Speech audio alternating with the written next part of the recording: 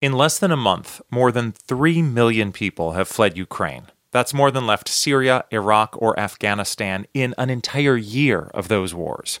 Most Ukrainian refugees are women and children. Men of fighting age are required to stay behind and defend the country.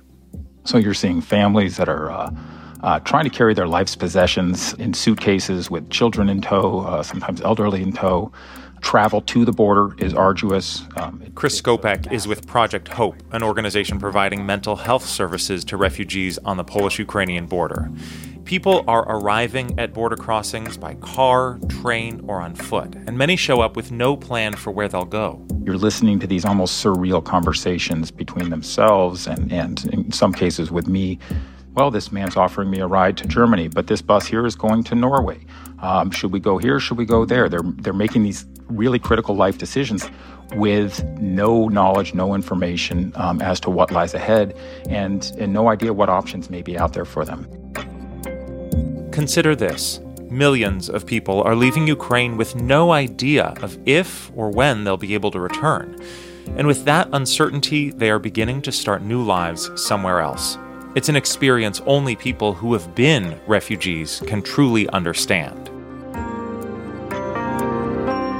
From NPR, I'm Ari Shapiro. It's Monday, March 21st. It's Consider This from NPR. The number of refugees who've left Ukraine is a fraction of those who've had to leave their homes but stayed inside the country. According to the UN, we're talking about 6.5 million people displaced. Another 13 million are still in their homes where fighting is taking place, and many of them are having a hard time getting food, water, and medical assistance. The situation is terrible because all our people must live in bomb shelters without any electricity, without any water, without heating. Petro Andrushenko is an advisor to the mayor in the southeastern city of Mariupol. He told NPR that Russians are blocking aid to people sheltered in the city. Mariupol is running out of food.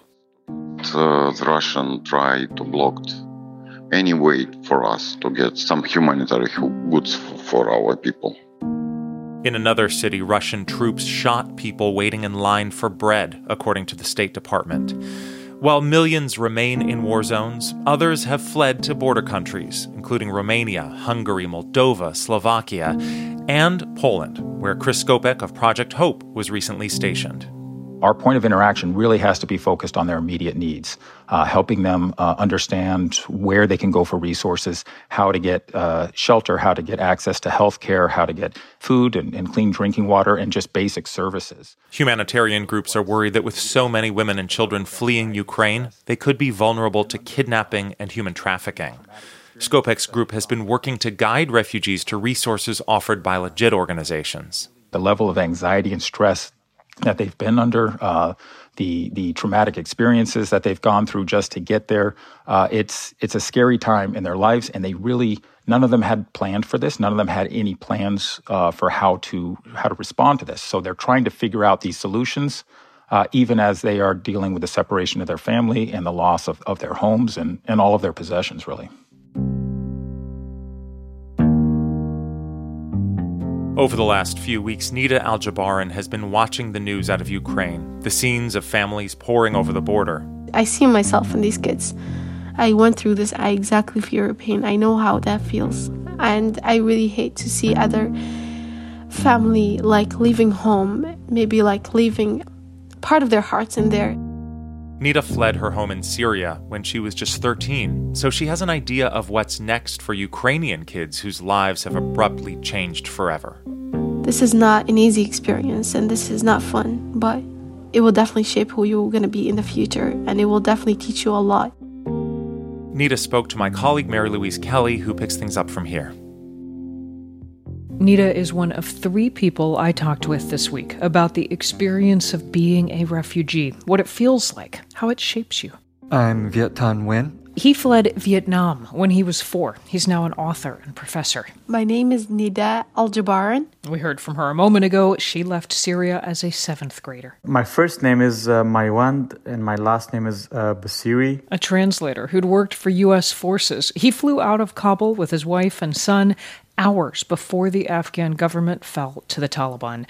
He loved his life there, he told me. My life was simple, beautiful life. I had a beautiful family. Simple is the same word Nida used to describe her life in Syria. It was very simple. Me, my parents, and my siblings lived outside of like a village surrounded by like olive trees. We would walk to school every day.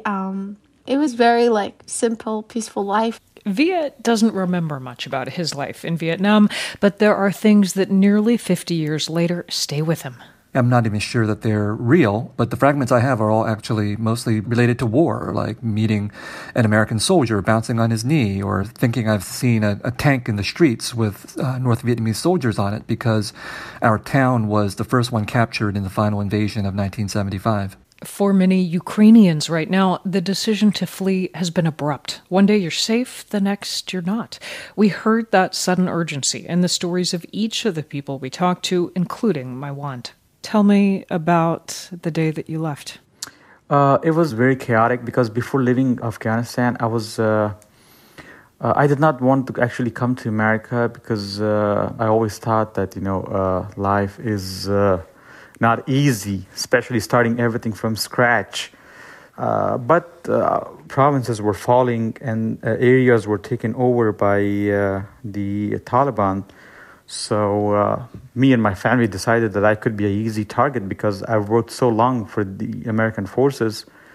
But we did not know that it's going to happen so fast. Even when I got to the airport, I did not know that after 24 hours, everything will collapse. So did you know when you left that you wouldn't be going back, at least for a long time?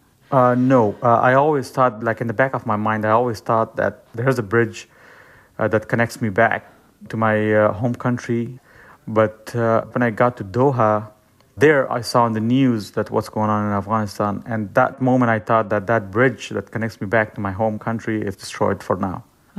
And you saw that where? On a TV in the airport? Or where? Yes, at the airport. I was waiting to get to another flight from Doha to DC.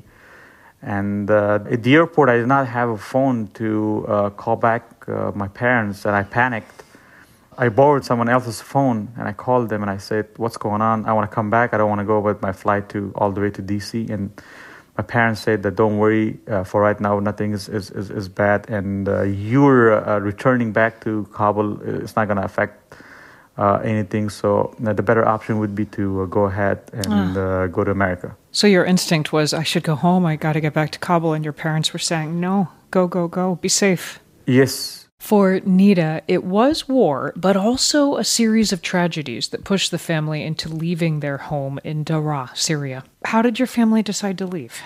My family at first actually did not want to leave until one day my eldest brother got an asthma attack, and so we had to drive him to the hospital.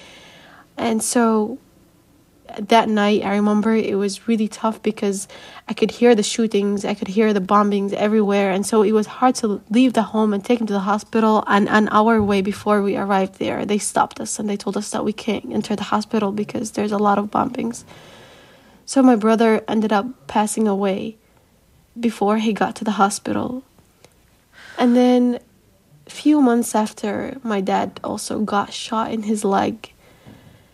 And then our neighbor's house got burned out with the people in them. And so at that point, really, my parents were like, yeah, we can see how it's going to keep going. So oh my gosh. My dad made the decision the night before we left. And then I just woke up 4 a.m. and my mom told me, yeah, today we have to leave.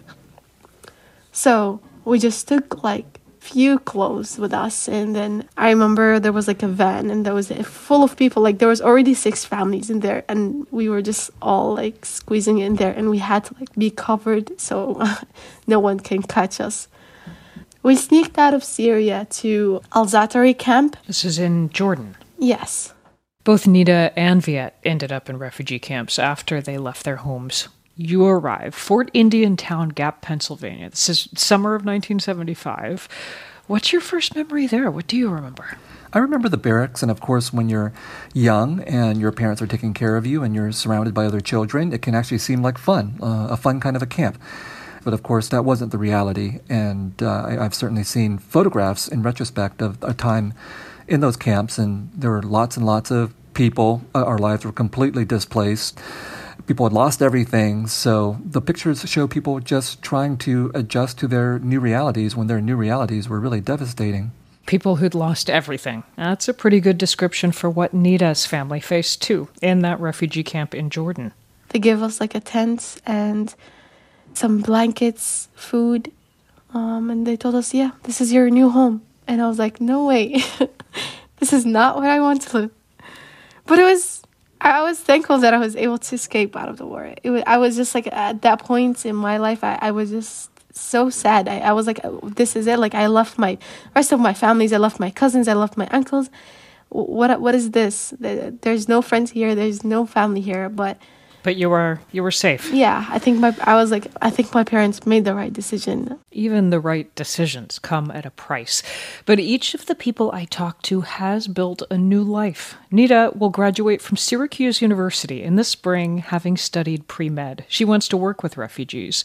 Maiwand is helping other refugees get settled here in the U.S. with Lutheran Immigration and Refugee Service. And Viet won the Pulitzer Prize for Fiction and is a professor at the University of Southern California.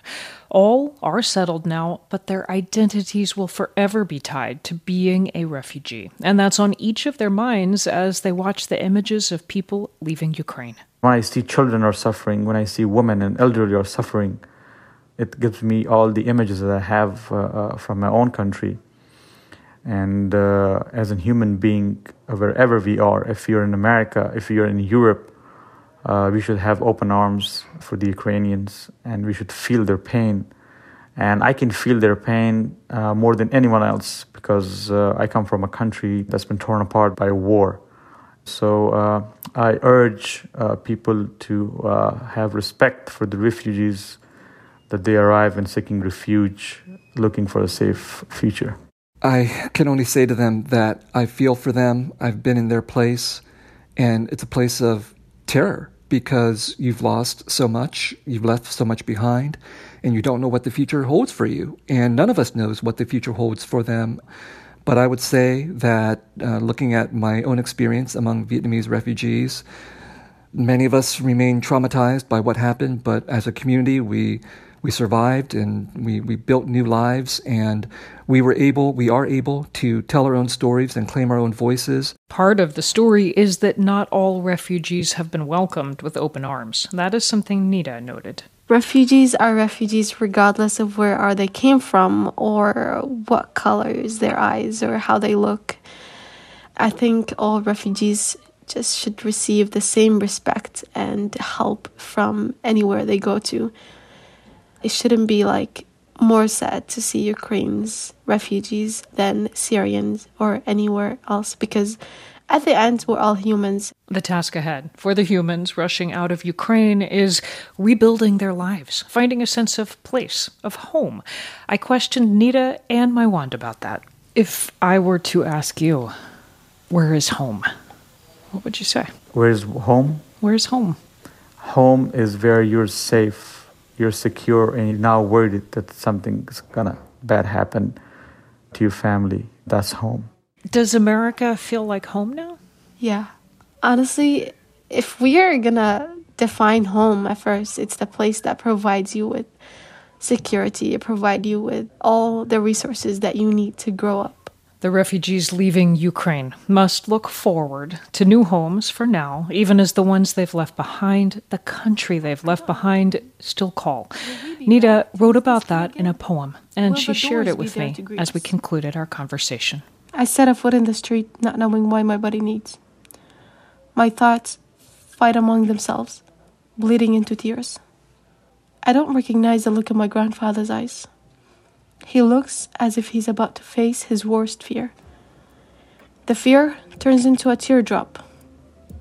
He takes his glasses off, but the tear is stubborn. It refuses to leave his face. يا بيت جدي ضاع المفتاح وبابك بتبكي على اللي راح. Oh grandfather, our house key is lost and the doors cry for those who left. Nida Al-Jabaran, who spoke to Mary Louise Kelly. It's Consider This from NPR. I'm Ari Shapiro.